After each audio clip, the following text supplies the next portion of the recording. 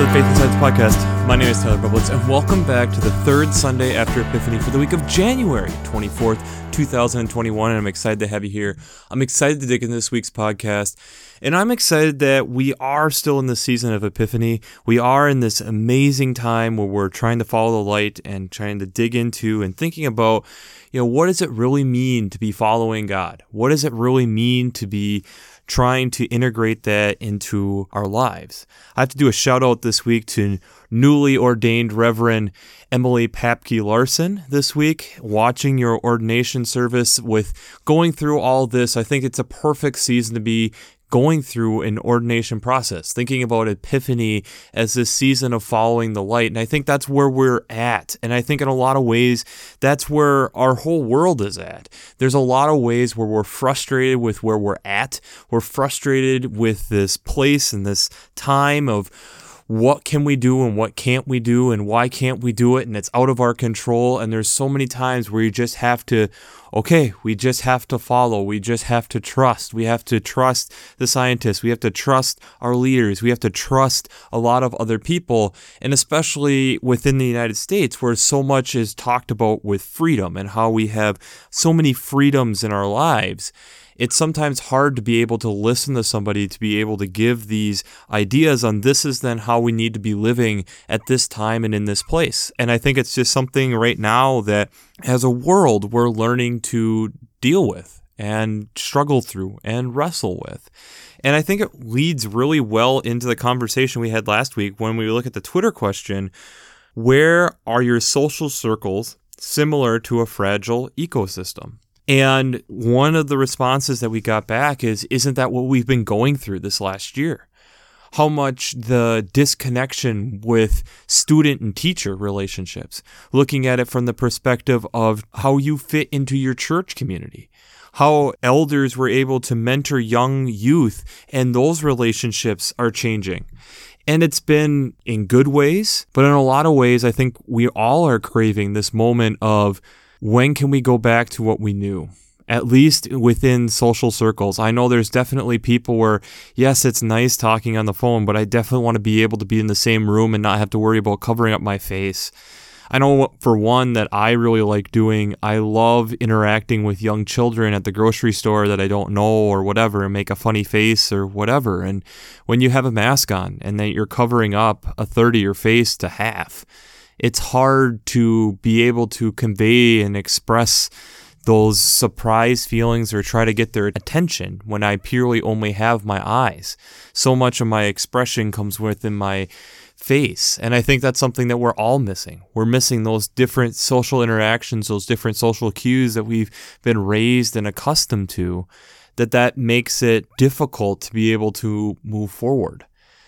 And I think that's really an interesting mindset to be in when we look at the text that we have this week, because in a lot of ways, that's a little bit what we're getting into this week. And I don't want to jump right into the gospel reading this week. I want to jump right into the first reading this week is out of Jonah chapter 3, verses 1-5 and verse 10. Now, before we get into this, I feel like I almost have to summarize the whole 4-chapter book of Jonah. So the first 2 chapters, God comes to Jonah. He says, go to Nineveh. Nineveh is a huge rival to the Israelites. It's a territory that's just been devastating to them. Jonah decides, nope, I am not listening to this, gets on a boat, goes the opposite direction. A storm raises up. They're throwing stuff overboard. Jonah finally confronts and says, okay, throw me overboard. A fish scoops him up, eats him. He sits and spends some time in there, spits him back on shore. He goes to Nineveh. This is where we're at right now. So Jonah then is going to this great city of Nineveh and is told to tell them that God is very frustrated with them. So Jonah gives this terrible sermon. 40 days more and Nineveh shall be overthrown. That's all he says as he's going through this city. That's a 3-day walk across.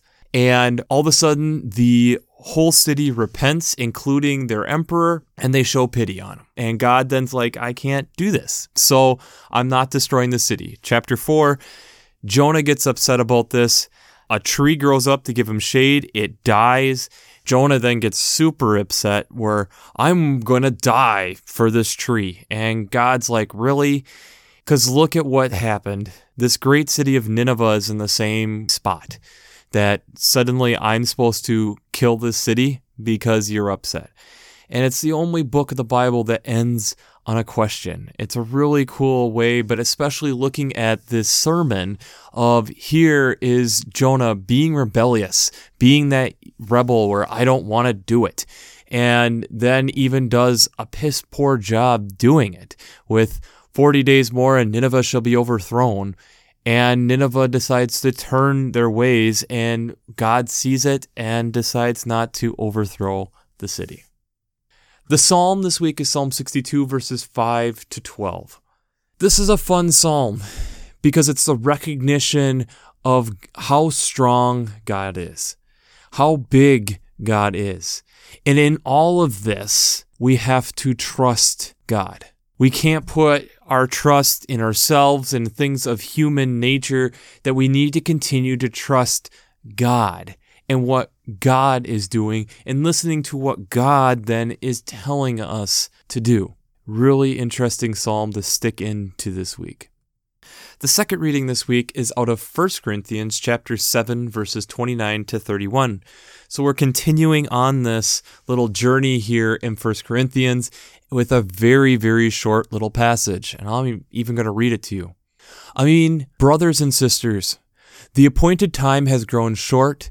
From now on, let even those who have wives be as though they had none, and those who mourn as though they were not mourning, and those who rejoice as though they were not rejoicing, and those who buy as though they had no possessions, and those who deal with the world as though they had no dealings with it.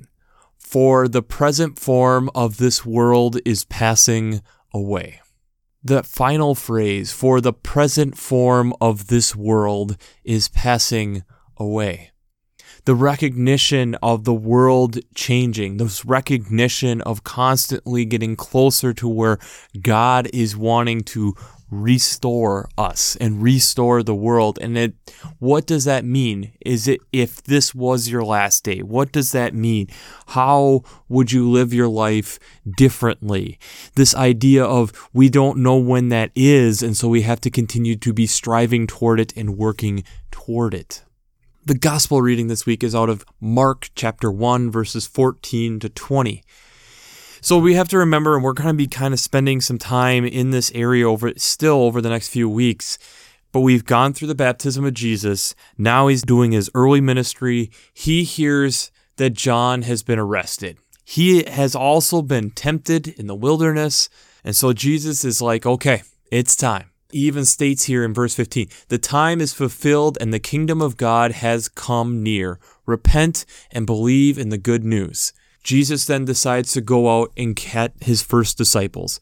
So he sees Simon and his brother Andrew casting nets, and he says, follow me and I'll make you fish for people. Immediately they leave their nets and follow him. And they go a little further. He finds James, the son of Zebedee, and his brother John mending their nets. And immediately after he calls them, they leave their father in the boat and the hired men and follow him. Immediately as what God is calling these people to do. And again, there's some, when we look at some of the other gospels, at least recognition that they probably knew who Jesus was, that, okay, now is the time. And then they go, they change, they about face, they go in a different direction. It's interesting. Fishermen, again, not a super profitable job, but yet here they are leaving the family profession to do something different. Really interesting text, and we'll jump into that a little bit more here.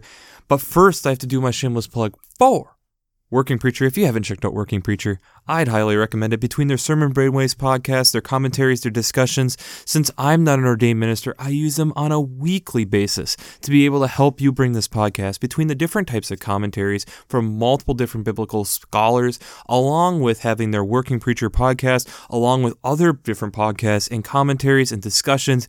If you're not checking this out and hearing from all these different biblical scholars who know way more about biblical stuff than me, I'd highly recommend checking out workingpreacher.org. Change. It's the word that we all wrestle with in some form or fashion. It's a word that when we were a child, in a lot of ways, it was a word that we look forward to, growing a year older and the change of different things. But there's always been parts of us that struggle with that word.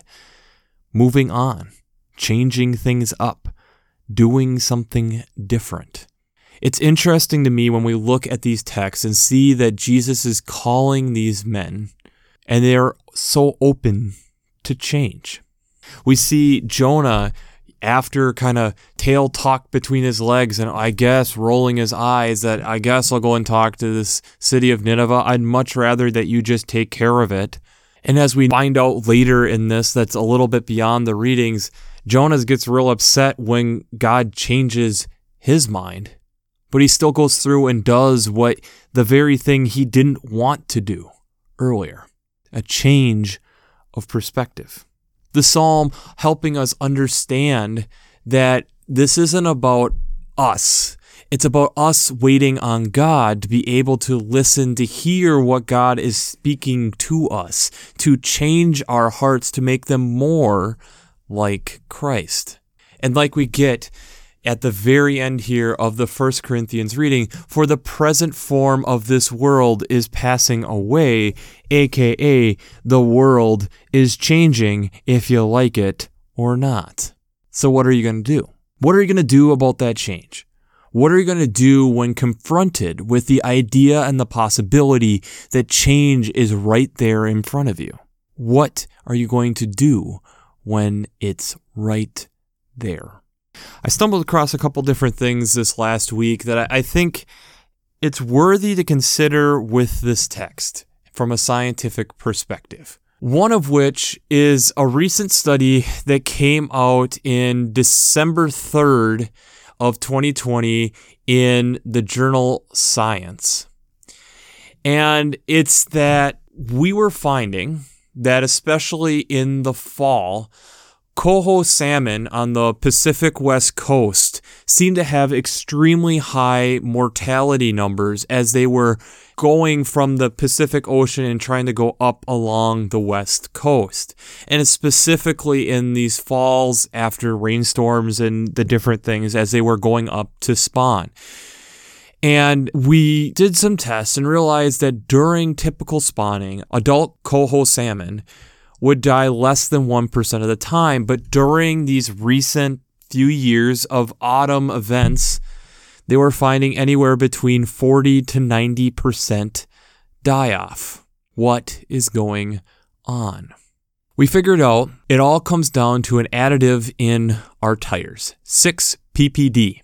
When mixed with the ozone was making this previously unknown byproduct of 6-PPD quinone. And what that seems to be doing is it seems to be very intoxicating for these fish. Now, again, one of the things that's a difficult thing with science is that this is one study. And yes, it needs to be studied again. I still trust the work that is coming out of the University of Washington, Tacoma. But it's worthy to have a second test to make sure that these results can be verified, to make it a peer-reviewed type of article. That being said, coho salmon are endangered or threatened on the species list depending on state and location. It means we're right on the edge of losing these.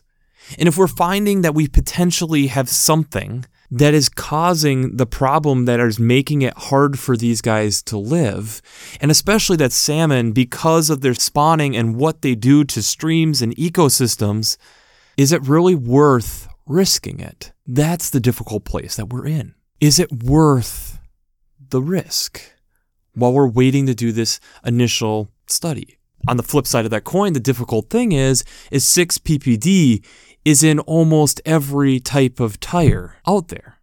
It's an antioxidant that makes the tires last longer, makes us so that we can go 60 to 70,000 miles without worrying about our tires.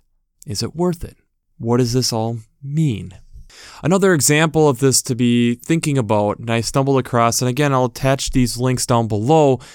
SciShow put out a great short video this week talking about as potential climate change is happening and as our global climate warms, what's the potential fallout of that? So first we have photosynthesis and respiration. So photosynthesis, the process with plants of converting CO2 into oxygen and the sugars for them to be able to fuel their plants. And respiration is the process of either the plants burning that sugar to release a little bit of CO2, but able to do the functions that the plant needs, or the process of being broken down by other detritivores or other things breaking down plant matter, again, releasing CO2 into the atmosphere. Now, why do I bring this up? The processes of these are somewhat temperature dependent. The enzymes and how fast that they're moving and bouncing around, being able to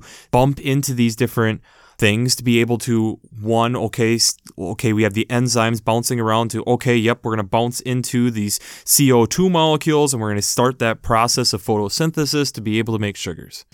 Or in the opposite direction, the enzymes to be able to break down the sugars and moving back and forth to be able to help the plant be able to survive. These two enzymes and enzyme groups that are needed for these processes don't happen at the same temperatures.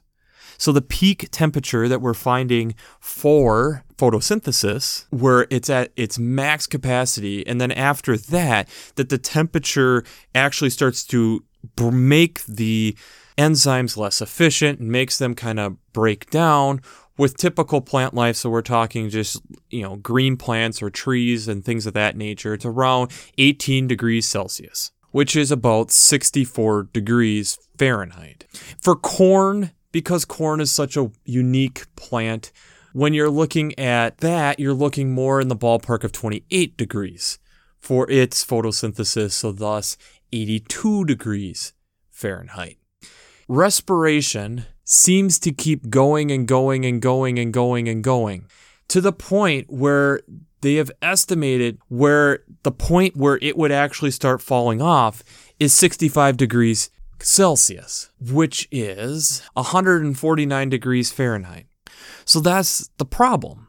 The problem is that now you're having the breathing in, the process of being able to release oxygen in the atmosphere, that as the temperature of the earth keeps climbing, that it becomes less and less efficient at being able to convert stuff in to oxygen, thus making that there's less oxygen to go around, thus making it harder for us to survive.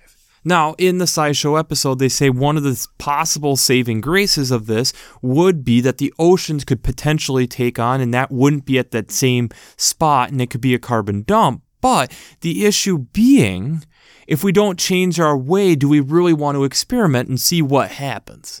And there's multiple different studies talking about the significance of raising the Earth's global temperature by 1.5 to 2 degrees Celsius could have long-lasting effects. The question then becomes, again, is it worth it? Is it worth taking that chance? I think about when you're looking at James and John and Andrew and Simon, who becomes Peter, was that their thought process? Was that their thought process of, I've spent time around this Jesus guy. Seems to have some pretty amazing things to say. There seems to be some pretty amazing things going on. He's saying, now is the time. I know what this result is. I know what this allows me to do. Is it worth the risk of potentially seeing something different? Potentially changing things up? Potentially letting this go? I can always come back to fishing. James and John, my dad's going to continue to do this. Did they see the risk of them saying no? Did they see the risk of, I know what this life is and I'm wanting something more? Were they looking at it from the perspective of, this gives me an opportunity to do something different, to do something greater? And Jesus is talking about these things that are just unique and different and have me interested. If I was James and John and I heard someone say, the time is fulfilled and the kingdom of God has come near, repent and believe in the good news, would you not be intrigued to at least see what this guy is doing? When Paul is talking about that the world as we know it is about to pass away, trying to create a sense of urgency of being able to get the message out and do what we are called to do. When we look at Jonah and the story of Jonah and how even against his own will, when he finally does it, then suddenly, bang, things happen. Does it not get us to question when we have different results sitting in front of us on the potential causes of harm to our ecosystems that could have long-lasting effects? Why wouldn't we maybe really seriously look at changing things? Seriously think about changing our way of doing things. Can we look and figure out another antioxidant that helps with mileage so that it doesn't have these little bits of tire oxidizing with our ozone to make a compound that's dangerous for fish? And who knows if it's just one type of salmon, if it's poisonous for one, couldn't we assume it's probably poisonous for others?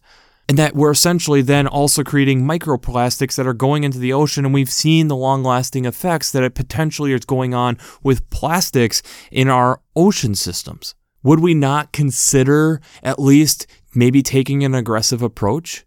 I understand the vantage point of saying, let's get another test, but at that same breath, can't we say then we're also diversifying and trying to find another one to replace this compound in our tires? When we're looking at and considering that when we look at the data of what's going on with respiration and photosynthesis, and that this doesn't look good if it gets too warm. We could maintain a little while where, certain ecosystems, the temperature gets warmer and that the breathing in, if you want to say it, the photosynthesis isn't quite as efficient. It isn't working at peak efficiency, but it's going to drop back down and we're able to work on that. But if we get too far beyond it, does it just kill the efficiency so much that suddenly we can't maintain? Brothers and sisters in Christ, when we look and think about what is going on with this is calls to action. Jesus is calling to action his disciples. Jonah, when he finally decides to obey the Lord, sees the action of what God can do, even to a belligerent prophet. We see Paul talking and saying, I am concerned, and this is something of priority, that your faith should be taking priority. There should be a call of action to what you are doing with your faith.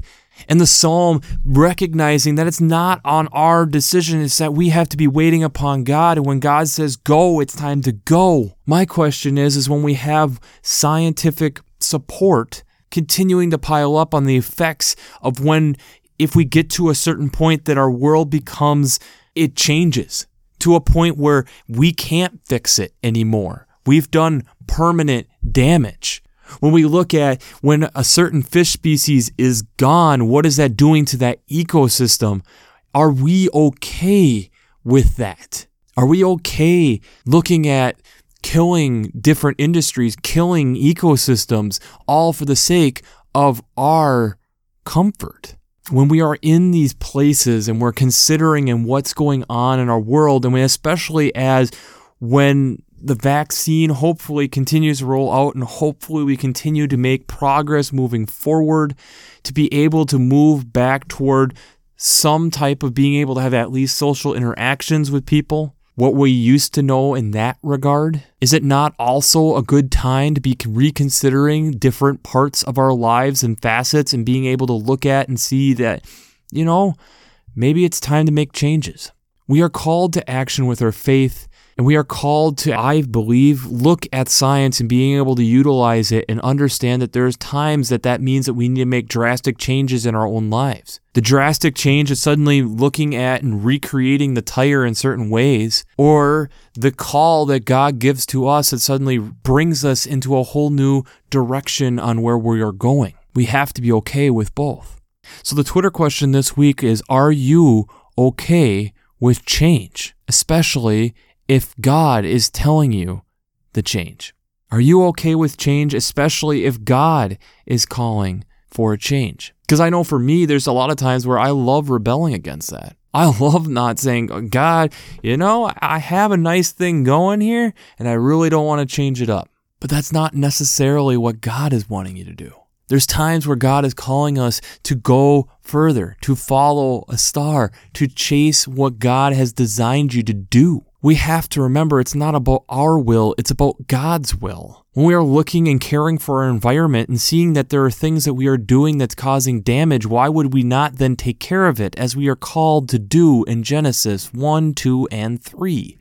These are the things that we are told and called to do. And even when it's difficult and even when it's hard, we have to be okay with doing that. This season of Epiphany is exciting and joyful, and it lets us do some deep reflecting, but it also can get real hard really quick. The time is fulfilled, and the kingdom of God has come near. Repent and believe in the good news. What does that mean for us today? Are you actively living that out? Or for the present form of the world is passing away. Are we okay with that? Are we okay with letting go of what God's creation is? If not, then we have to be okay with letting go of what we know of life. And that's the difficult part of faith. But I would also argue, even as Jonah was disagreeable and acting like a young teenager, especially when we get to the end of chapter 4, you can't seem but think that at some point Jonah looked back and realized, God did the right thing, even though it wasn't what I wanted. And it's probably for all of our benefit. The one other one we can look at is Father Zebedee looking at his two sons leaving his fishing operation and was probably upset at the time. But we would hope that by the end of these Gospels that he looks back at his sons and looks at what they were doing and realizes that they made the right decision to follow God. And can't be mad at them any longer because they go on to do great things because they're going and chasing what God had designed them to do. Are we doing the same thing? I don't know. It's a difficult question to ask, and that's why we have Epiphany, to start getting into these deep questions and getting us to prepared to do these deep reflections that we get into in Lent. Because following God is not an easy task all the time. But it's worth it from what I can see in the scriptures multiple times over in the end. So, we'll wrap this up as we always do. I pray God blesses you through your faith and amazes you through science.